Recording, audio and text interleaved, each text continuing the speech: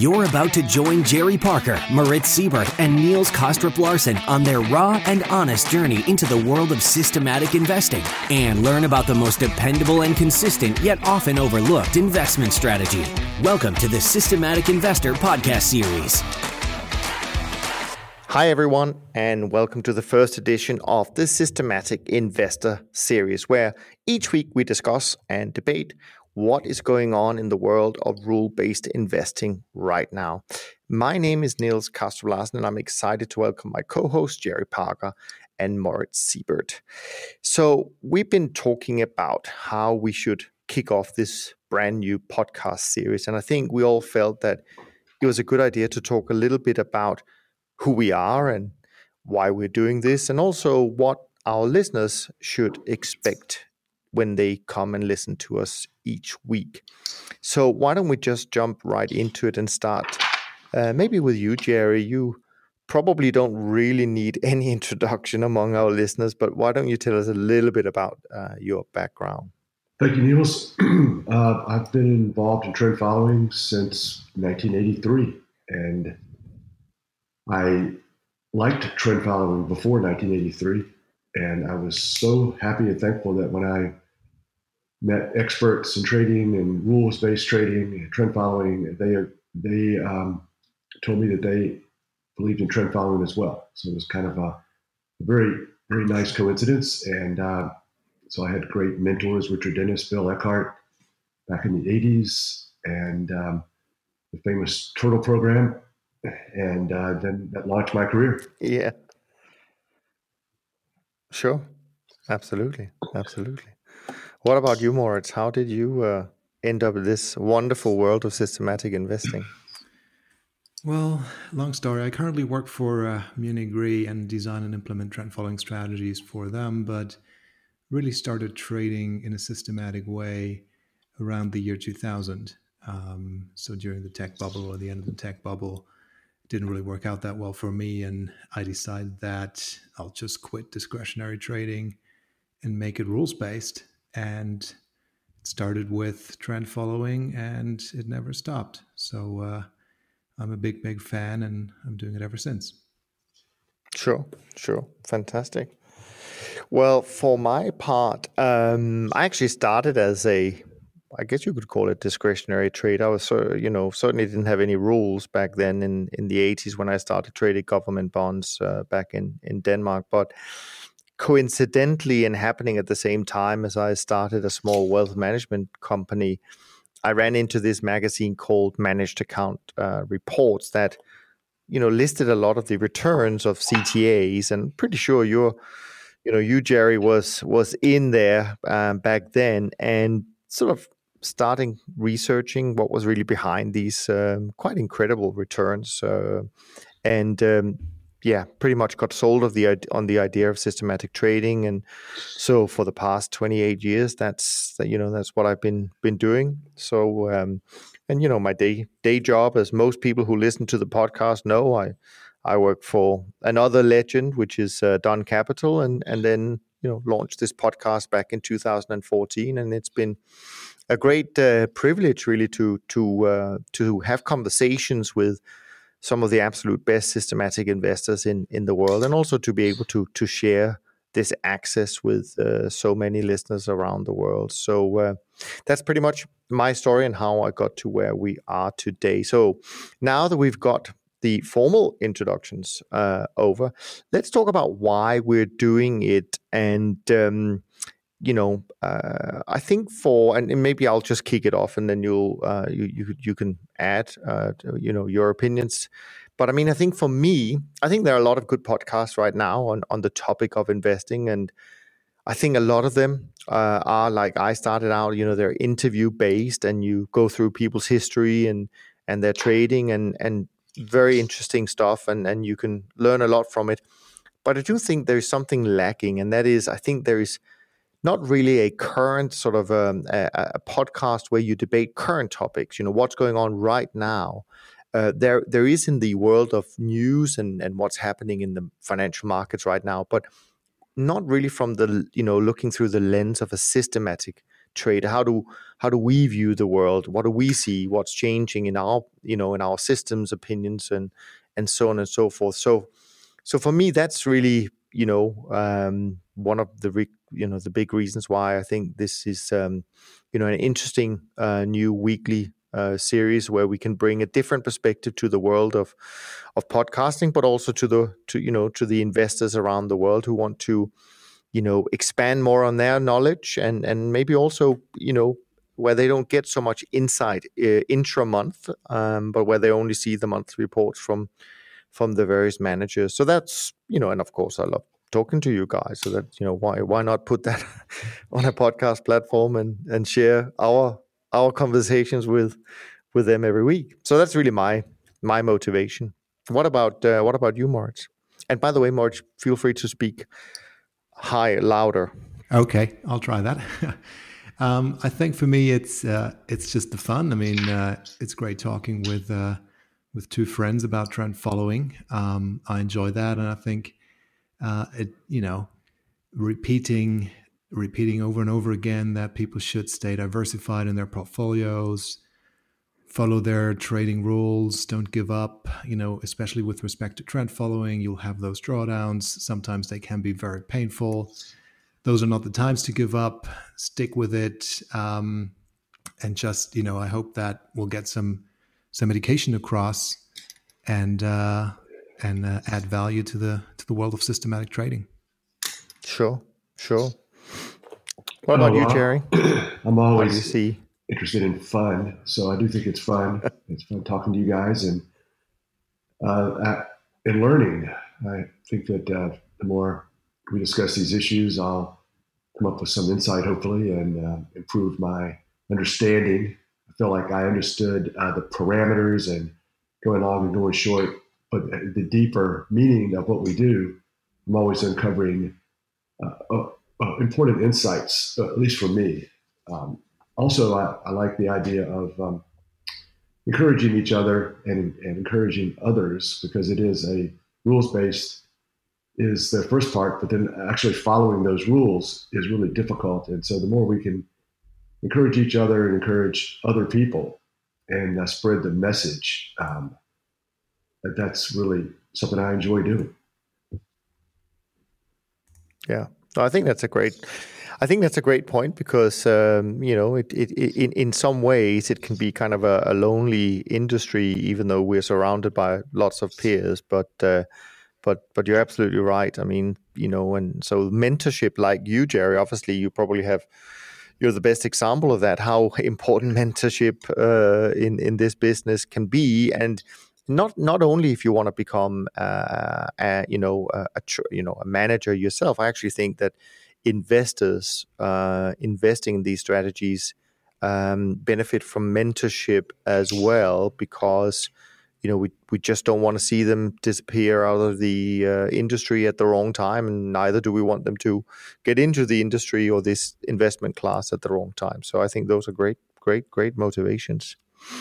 Now, despite us wanting to, we want this to be a pretty raw conversation, like if we were just meeting up in the local Starbucks and sat around a table, and we want to invite people to come along and listen to this. But we did talk about prior to this recording that we wanted to have a little bit of a structure, so people have an idea of what are the things we're going to be talking about this week. And I don't know, Moritz, if you want to kick that off a little bit in terms of some of the topics that the people should expect to hear about and on a weekly basis, so to speak. Yeah. So what we'd like to do is review the weekend trend following, or maybe the month in trend following, if there has been like meaningful position changes, meaningful events, interesting events that are worth speaking about. But speaking about that, so for instance, last week has been relatively quiet in terms of trend following trading, at least as far as our system is concerned. No meaningful changes in positions, still the same positions on that we had the week prior. We had a, quiet start to the month. This past week has been up a bit. So fairly stable. So to the extent that you look at the computer and you say like, well, why is nothing happening? But really, we just didn't get any signals. But then I think in addition to just speaking about trend following trading performance in the rearview mirror, like with respect to the past week, we'd like to touch on a few topics that we think are of interest, like, does trend following work on single stocks? Is trend following beta?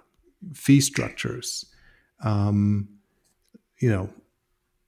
Some old wisdom. Yeah, no, you're right. I mean, there's so many things we that comes up on a regular basis that investors are interested in. So you're absolutely right that we have a long list of topics that we certainly want to go through over time. Absolutely. I want to come back to maybe a little bit about this week in trend or what's going right now, if I may, but. We also had something else that involves you, Jerry, that we wanted to touch on every week. I called it Jerry's top tweets.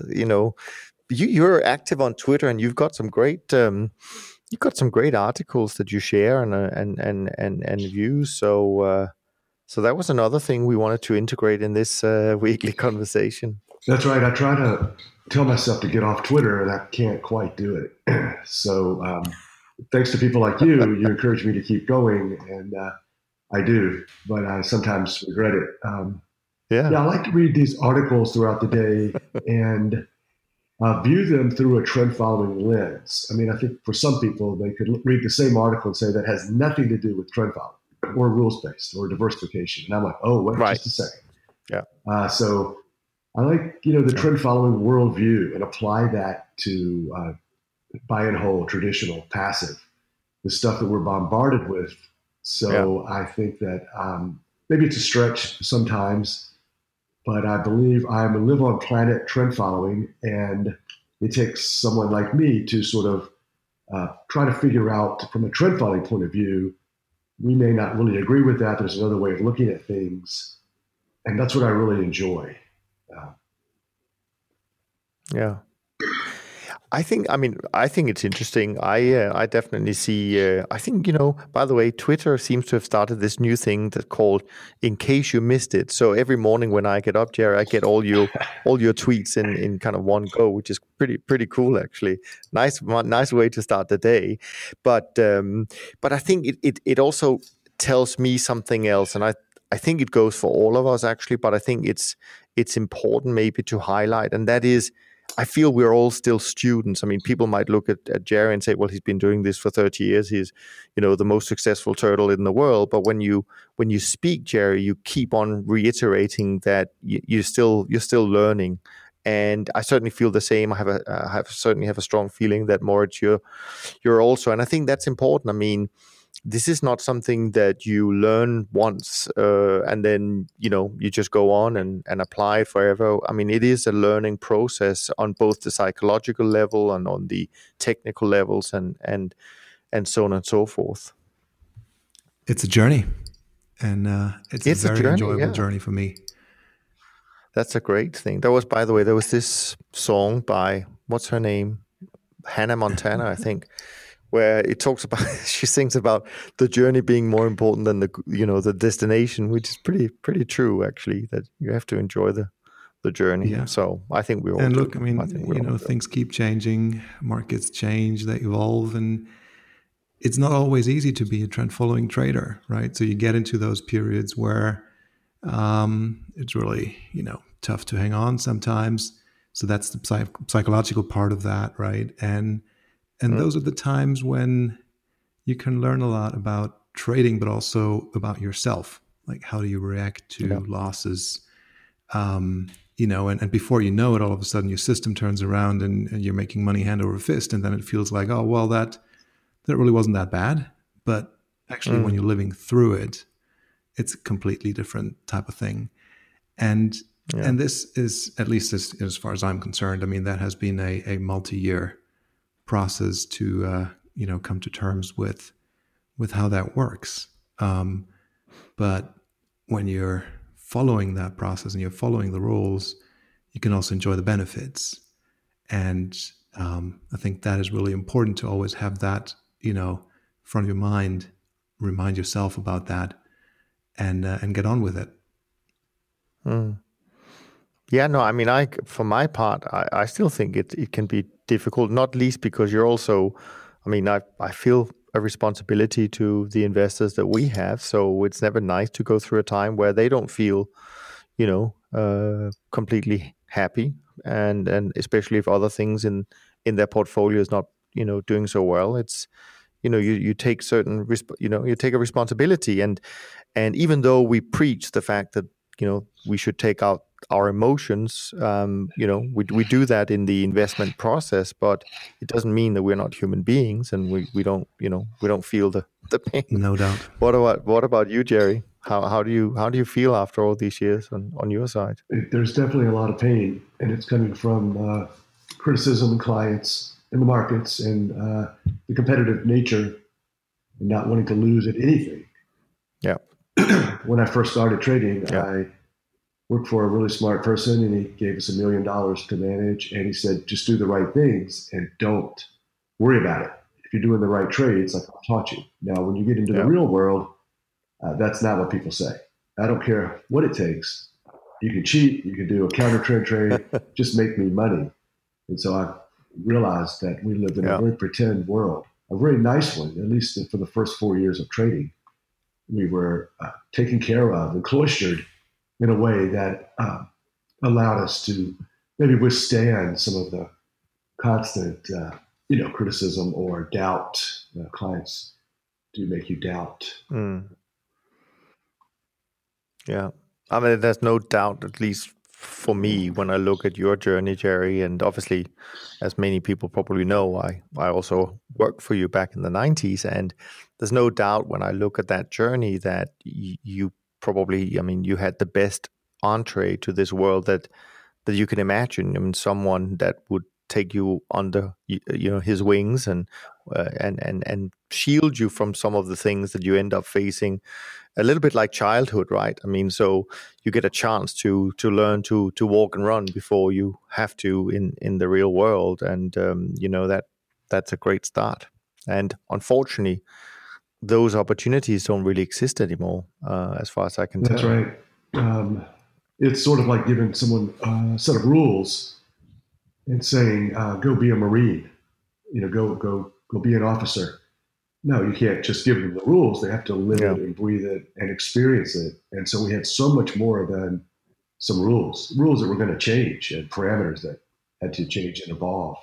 So that experience doesn't really get talked about a great deal. What were you guys doing each day? What was Rich saying each day? What happened when you lost 35% after the first 6 months? It's the focus on the rules and how do you trade. The experience gave us a big leg up. Yeah, no, definitely.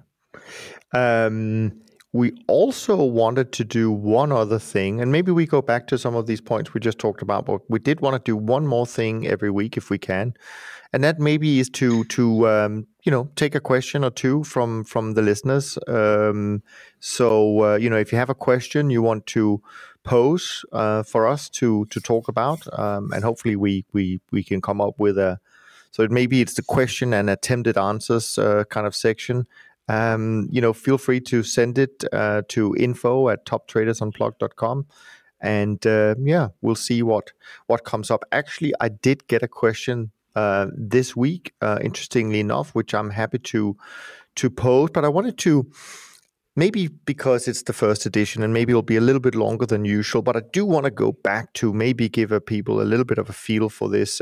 Moritz, you talked a little bit about your portfolio and it hadn't moved a lot this week. It's improved, but you said it was a quiet week. What are the themes that you see in your trend following approach right now when you look at the portfolio? So what's happened in the past weeks is we've made a lot of money from being short precious metals. That has stopped. Being short gold, being short silver, those have been great trades. We're still in those trades, but the downside movement has stopped. We've also had a good run in some of the energy markets, and that just is flatlining for the time being.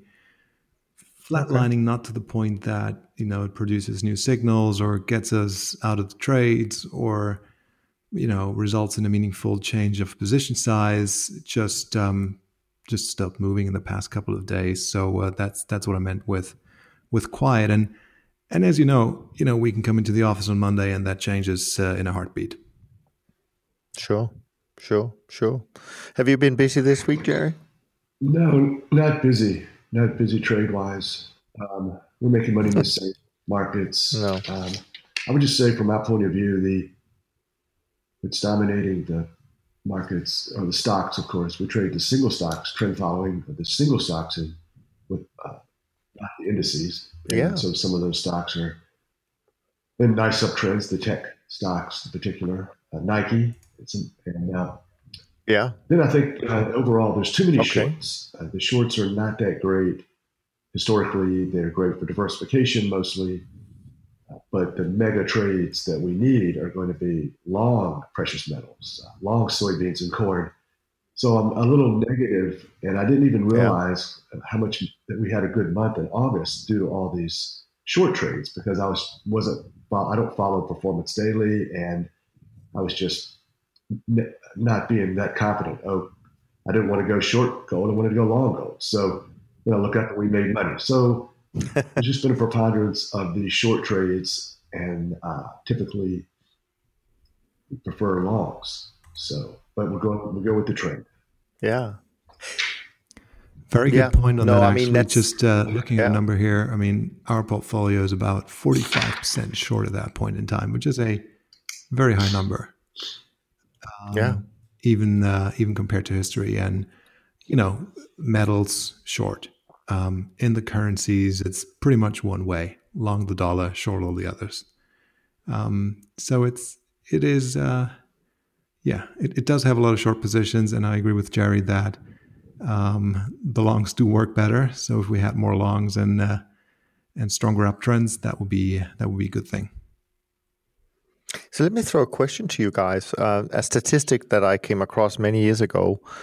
Someone was running a pretty simple, straightforward 100-day breakout type system, and then the data that came out when we look back many years in terms of performance, about 90% of the performance came from long-sided trades. So for those who may not know about this, I wanted to ask you, just out of curiosity, what do you attribute to that? Because clearly this is one of the things that I think you're referring to, Jerry, that you like the long-sided trades rather than the short trades. Is that related to the statistics that I just mentioned? Totally related to the statistics. I don't think it's appropriate to segregate the trades in that way. I'm going to trade the longs and shorts differently. That's obviously not what we do or should do, or even I think look at them that way. So right out of the box, I violated one of the big trend following principles.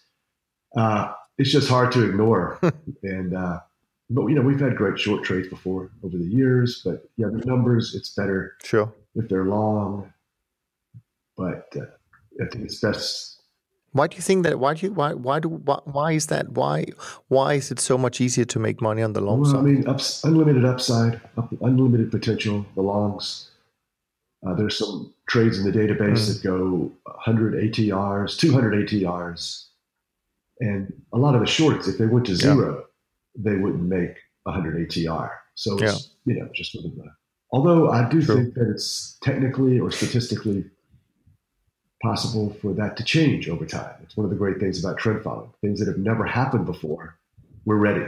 We crushed it because all we did was follow the trend and close our ears and close our eyes and try not to think too much more than that. Just let's go with the trend and maybe look dumb initially, but trend followers are the only ones who are going to stay long interest rates as they approach zero and they keep going, or short crude at 90 and hold on to it when it goes down to 20. So there's benefit. Yeah. I agree. I'd love to hear your views, Moritz, but I mean, I agree completely with that point, Jerry. But in my own mind, at least, maybe because I started out, as a sort of, from the discretionary side, I guess you could say, or from a trader side, is I've always felt, rightly or wrongly, that short-sided trades were harder for us to capture because lows are often made quite quickly. But it can take a long, like we saw in stocks in February of whenever it was, 2009 or March 2009. It was like one day, and then off we went to the races, and 10 years later, we're still going up. But long-sided trades or top seems to be forming over several weeks, several months. So I always felt that our systems would have a better chance of getting out and not give back too much of the profits in some kind of quick reversal. Does any one of you think the same? Yeah. Or is it just me? I think in equities, sure. Downside movements, they are quicker, more erratic. There's more movement there. The trends on the upside, they tend to be a bit more stable, longer term. So in equities, yes, I mean, trading those from the long side, that works better. But then, don't forget about, bonds. I mean, we all have a large allocation to bonds, and, obviously that has been a long trade for years and years and years and years and years. So, saying the shorts don't work there, I think that's a stretch. And we also shouldn't forget that, we all say it's diversification. We're trading across many, many different markets and sectors, but also trading long and short. That is a lot of diversification, right? So having longs and shorts in the portfolio active at the same point in time, that is important. So the short trades, they do deserve credit where it's due. It's just that for whatever reason, also when you look at the energies, the commodities, the shorts just don't work that well as the longs. Yeah. No, that's all very valid. All very valid points. I mean, it's, going back to, and I think you, Jerry, said it's been incredibly quiet on your side in terms of trading activity before we started our conversation today. But also when I look at it more objectively, I've got this trend barometer that just monitors, what's going on from a momentum point of view. It's not really a trading system, but it is a good proxy for what is going on in our industry. And I'm just looking at it right now, and it's like, out of 11 markets or maybe 15 markets in total out of 44 that is in some kind of trend or defined by this measure, only 2 of them are uptrends, which is I think it's the Swiss franc and NASDAQ, but all the other markets that indicates a trend is to the downside, and most of them actually in the commodity space, which is interesting as well. And if you look at the Bloomberg Commodity Index, I mean, that's not doing so well. So it's an interesting time. I think a lot of investors, I'm not sure they can really participate, that they do participate in these big down moves in commodities unless they really trade the index. It's a harder trade to get into, I think, for normal investors. So it's part of the diversification, I guess. One thing I'd like to... So what is going on your side other than that, Jerry? Anything in particular? One thing I'd like to bring up as a topic, maybe for a future podcast, would be, I think that there's evidence that a long bond trade is actually a short trade. So I think that's kind of an interesting thing to look at. I think we're actually short interest rates. So that's maybe something for another day. But I've never looked at these patterns like that. I've just run the systems, looked at the back test and said, oh, the shorts are not that great. But I've never had a desire to sort of look at patterns and say, oh, the shorts behave differently. I hear that, and I'm sure that you're right, but I just never. Yeah. And I guess, but I see these crashes happening in longs and shorts. I think this is one of the things over the past 10 or 15 years that's distressing about trend following is it's frequently a crash, a long trade, and the volatility picks up, and it looks like a lot of people are trying to exit at the same time. We had it this week in the emissions contract, and that was a pretty violent sell-off, but pretty much similar to cotton and some of the other cocoa, right, and some of the other markets that it looks like the amount of trading and exiting and selling that happens is too much for the market to handle. But of course, we've seen it in interest rates and in stocks as well. So I think this is sort of a plague on trend following. We're going to have trends. Trend following may not work one of these days, but it won't mean we won't have trends. We'll have massive trends the last 2 or 3 years. Yeah. The problem these days is what are you going to do when it looks like you're going to get back a year's worth of profit in a week? So that's what we need to be concerned about. The trend followers possibly are creating their own demise. Well, I think that's true, and you hear that. I come across that a lot over here from investors and potential investors when they criticize the returns of recent returns of trend following. But of course, the company I work for, we've actually had better returns in the last 5.5 years than we've had in our the previous 40 years. So I don't recognize the fact that trend following is becoming worse than it used to be. I think it requires maybe different methodologies, evolving your systems, your methods, etc., etc. I don't think trend following is going away, but clearly when there are more people maybe using the same, maybe more simplified approaches, and maybe a lot of the end investors now think they can do it themselves, or they don't want to pay the fees, or the banks say, oh, we can do momentum and we'll do it for you for 10 basis points. So they use usually very simple, in my opinion at least, they use simple approaches to capture this factor. And therefore they probably will look alike, and therefore they probably will be exiting and entering more or less at the same time. And that can cause some disturbances. But I think if you come up with better exits in particular, I'm very focused. I think exits are really, really important in what we do when it comes to determining performance, because I think we all spot a trend when it begins more or less at the same time, whether we use breakouts or time series momentum, whatever it might be. But I think the exits is where we can really differentiate ourselves, and yeah. So that's how I see that. But I hear that a lot, Jerry. That's for sure.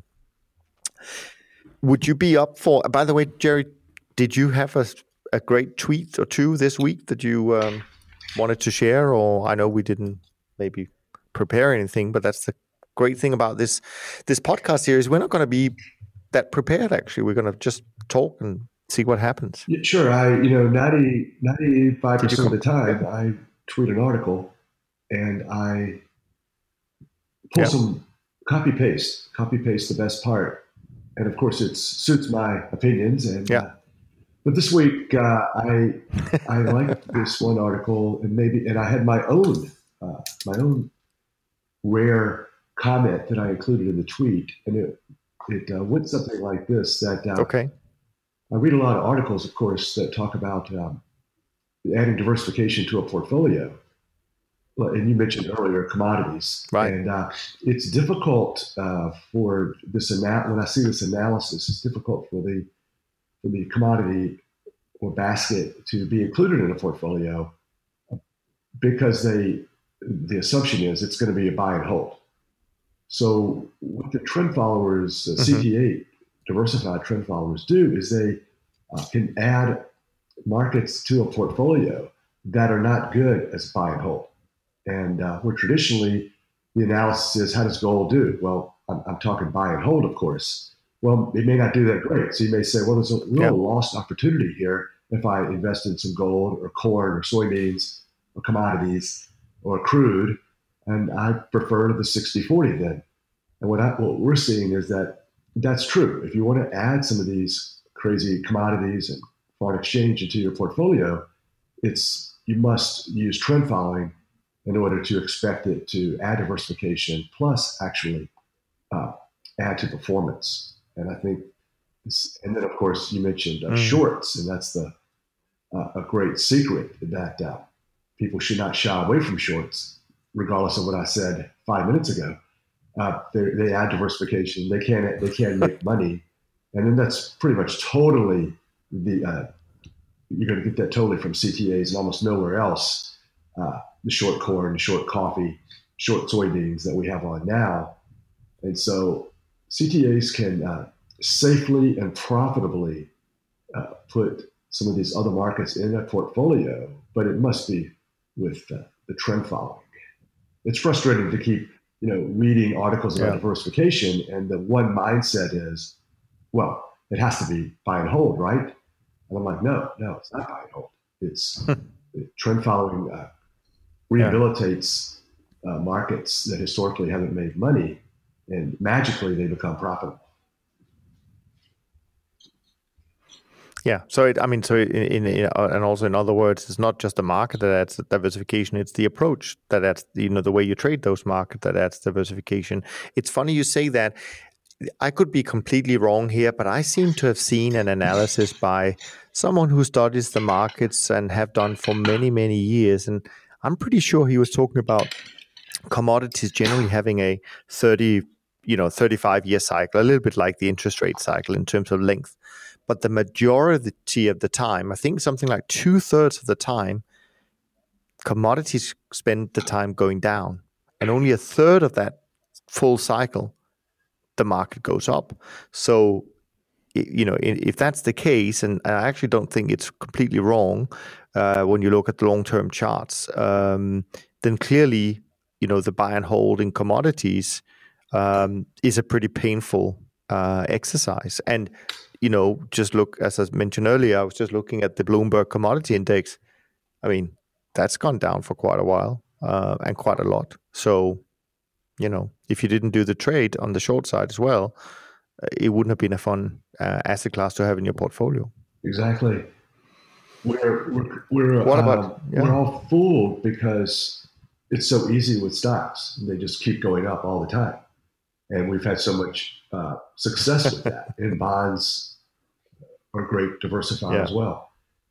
And so that's what we think. That's how markets behave. Yeah. A good market, a good investment, you buy it, you hold on to it, and it goes up. And so these other markets are perfectly great markets that just don't have, the equity premium or whatever fundamental people call it. And now I might be a little skeptical that the last 100 years the next 100 years will be as good as the previous 100 years.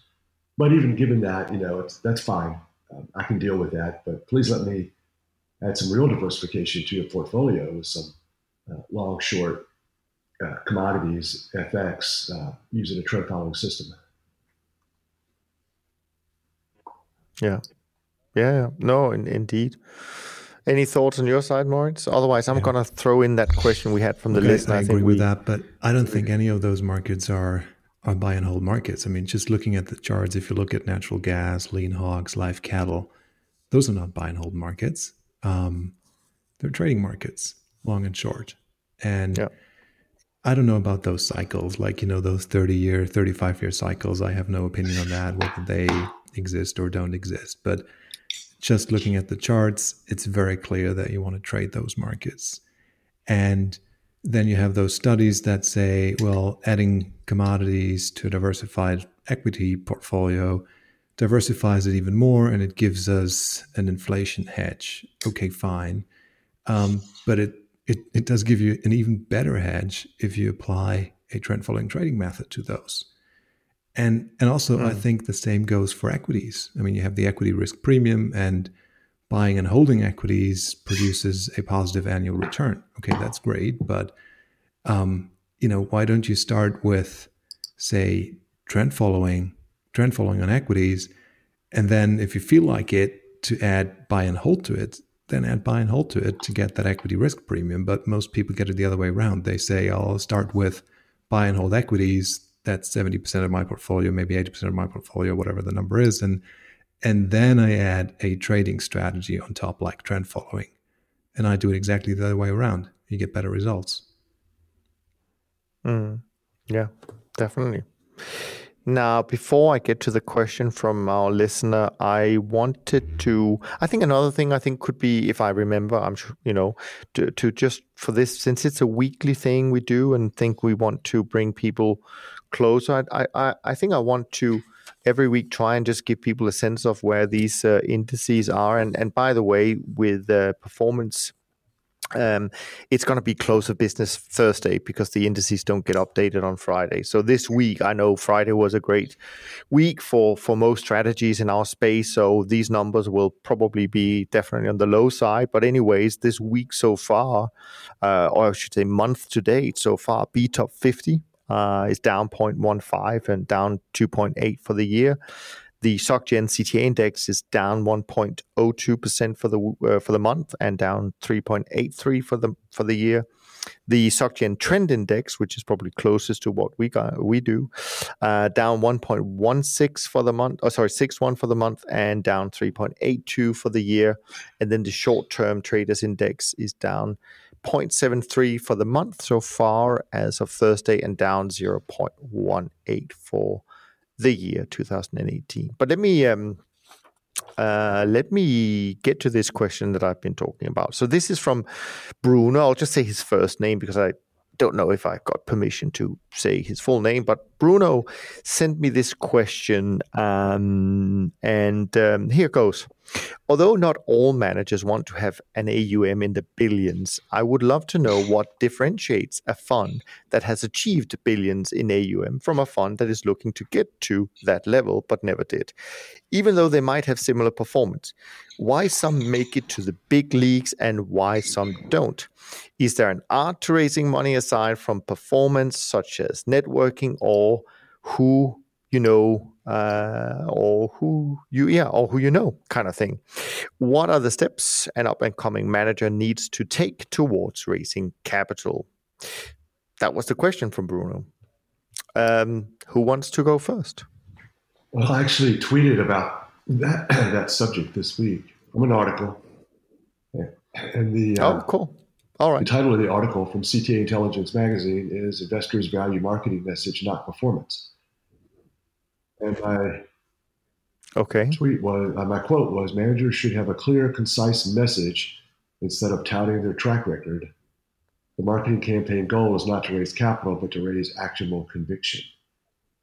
I think just, historically, I've had some experience on raising money and facing redemptions. Obviously, it's people dealing with people and confidence and your ability to inspire confidence in clients, plus the performance. I think performance is probably more important, especially managers who don't have a lot of AUM probably think their performance is just as good as everyone else's, but probably statistically it's probably not. But definitely, especially in this day and age, I think being seen as a institutional quality organization with lots of people and internal controls and the firm. And I think a lot of the small organizations and CTAs, they just can't measure up and give institutions that sort of confidence. I think people who allocate money, they want to deal with firms that look like them and maybe even talk like them. But I'm a bad one to ask because we haven't really raised money in a long time other than through mutual funds. And I feel like our strategy, the way we talk to people, it seems to resonate better with the retail investor in a mutual fund. So to some degree, I'm guessing, but it's probably very logical. And it's also probably very discoverable. Ask people why they don't, large organizations, institutions, and pensions don't give money to small traders. You'll probably get a pretty straightforward answer. Yeah, but I agree, and but I actually think you are a great example, even though you say you're not, because you're right. I mean, when you've seen different sides of the cycle, it's some firms always seems to be going in one direction, right? So I think this is pretty valuable. What about you, Moritz? What is your opinion about this topic? I believe good marketing is the secret sauce. If you just have a good track record, the best track record in the world, people aren't going to come to you. You have to do something on top of that. And when you look at the large firms, I mean, how did they become so large? I think they went out there and produced content, produced education. They've been very service-oriented, toward their investors. I think AQR, we can name them. They're a great example. You have Cliff Asness going out there with, papers on a regular basis, his opinions on a regular basis, and he makes the firm known, and they create a following. So it's about creating that following with, be that social media, publications, white papers, going to conferences, you name it. If you don't do that and all you have is that great track record, but nobody sees it, then it's going to be very hard. Or even if people do see it, they're going to prefer maybe AQR, someone like AQR. So I agree with that totally. Yes.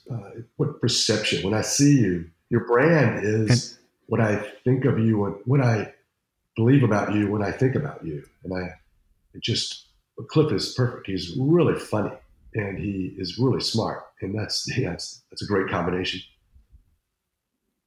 That's a very good combination. And then, once you've made it through that 1 billion AUM mark, or 2 or 3, or, multi-billion AUM mark, then you are that large firm with, maybe hundreds of employees, and they market their PhDs. And then if you don't have real bad performance that makes investors withdraw from your funds, and you've pretty much made it, then you're out there. But the real difficult thing is to move from 50 to 100 to 500 and maybe then to 1 billion. I think that is the real difficult part of the journey to become a large manager.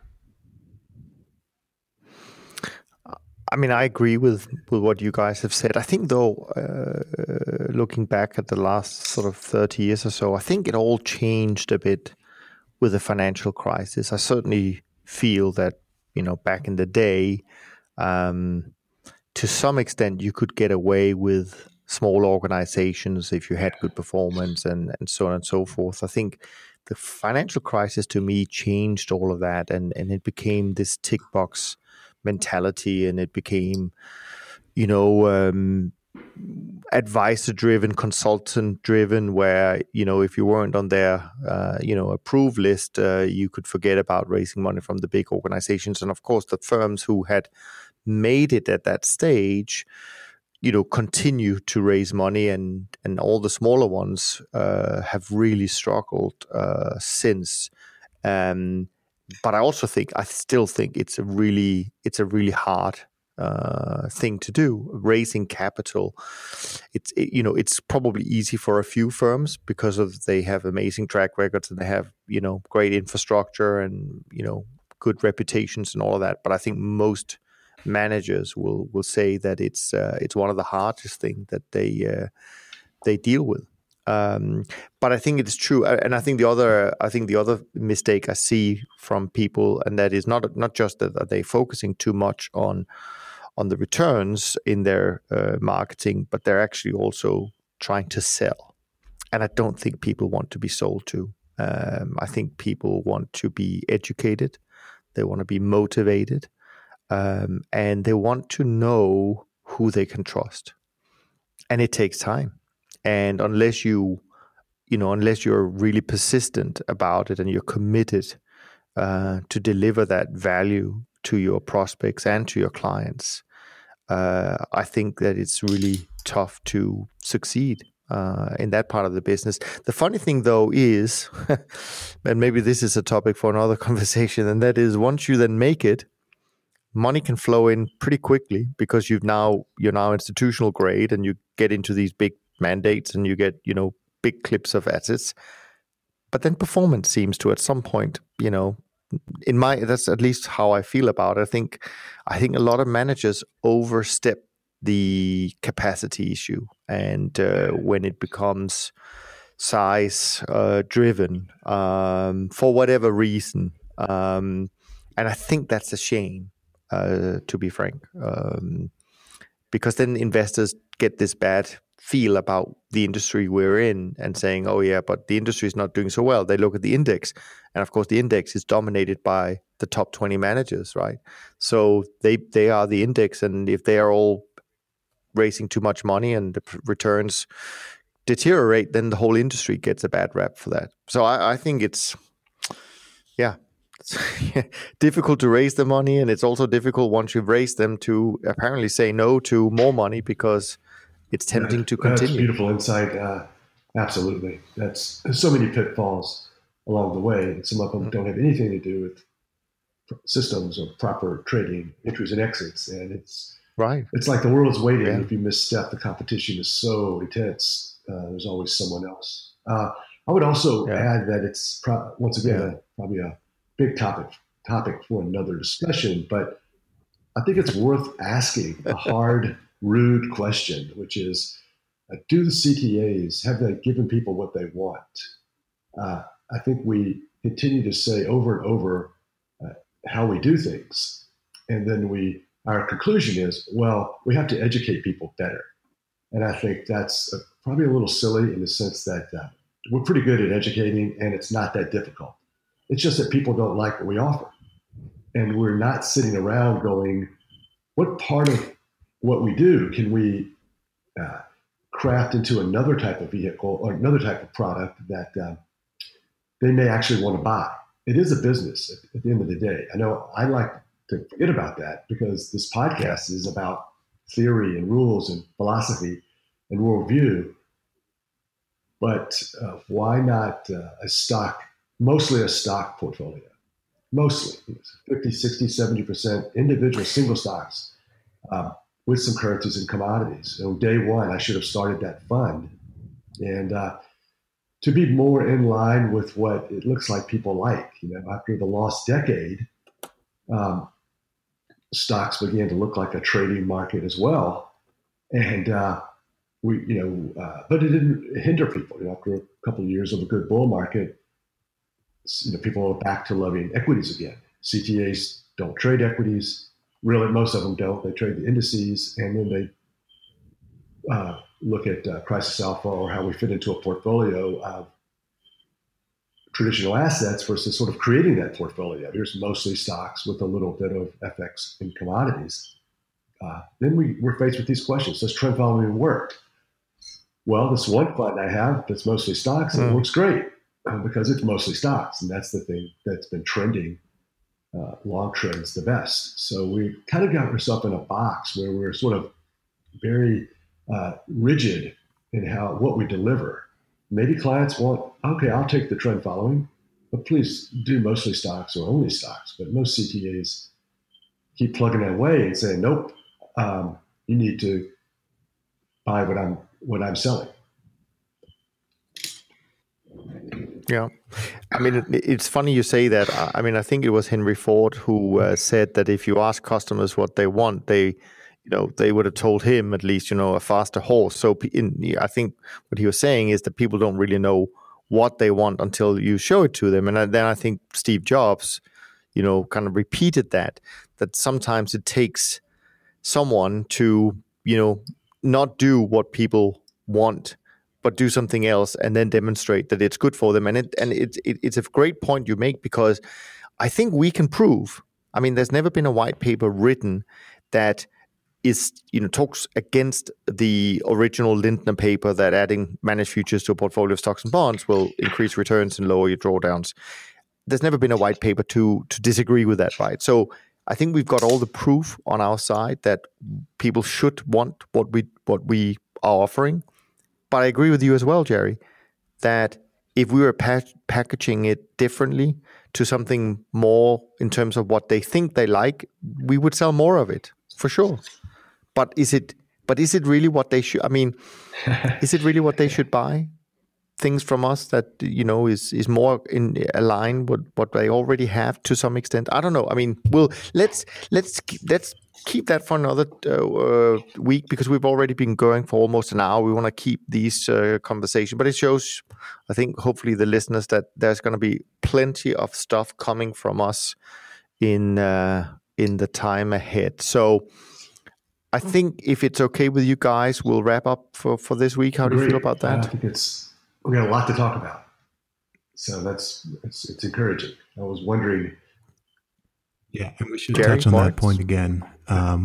Why don't investors always want to have trend following? I mean, look at 40, 50 years of trend following history, you look at the chart and you you must say to yourself, how can you not want that, right? But then you live in right here, right now in real time, and maybe it hasn't worked for 5 years, and then all of a sudden your perception changes. If you compare performance to a strong bull market in the S&P 500, boom, there you go. You don't want that anymore. There's a lot of short-term thinking there going on, but let's make that another episode. Sure. All right, cool. On that note, let's wrap up this week's conversation. We hope that you've enjoyed it just as much as we enjoyed making it for you. From Jerry, Moritz, and me, thanks so much for listening, and we look forward to being back with you next week. Thanks for listening to the Systematic Investor podcast series. If you enjoy this series, go on over to iTunes and leave an honest rating and review. And be sure to listen to all the other episodes from Top Traders Unplugged. If you have questions about systematic investing, send us an email with the word question in the subject line to info@toptradersunplugged.com, and we'll try to get it on the show. And remember, all the discussion that we have about investment performance is about the past, and past performance does not guarantee or even infer anything about future performance. Also understand that there's a significant risk of financial loss with all investment strategies, and you need to request and understand the specific risks from the investment manager about their products before you make investment decisions. Thanks for spending some of your valuable time with us, and we'll see you on the next episode of The Systematic Investor.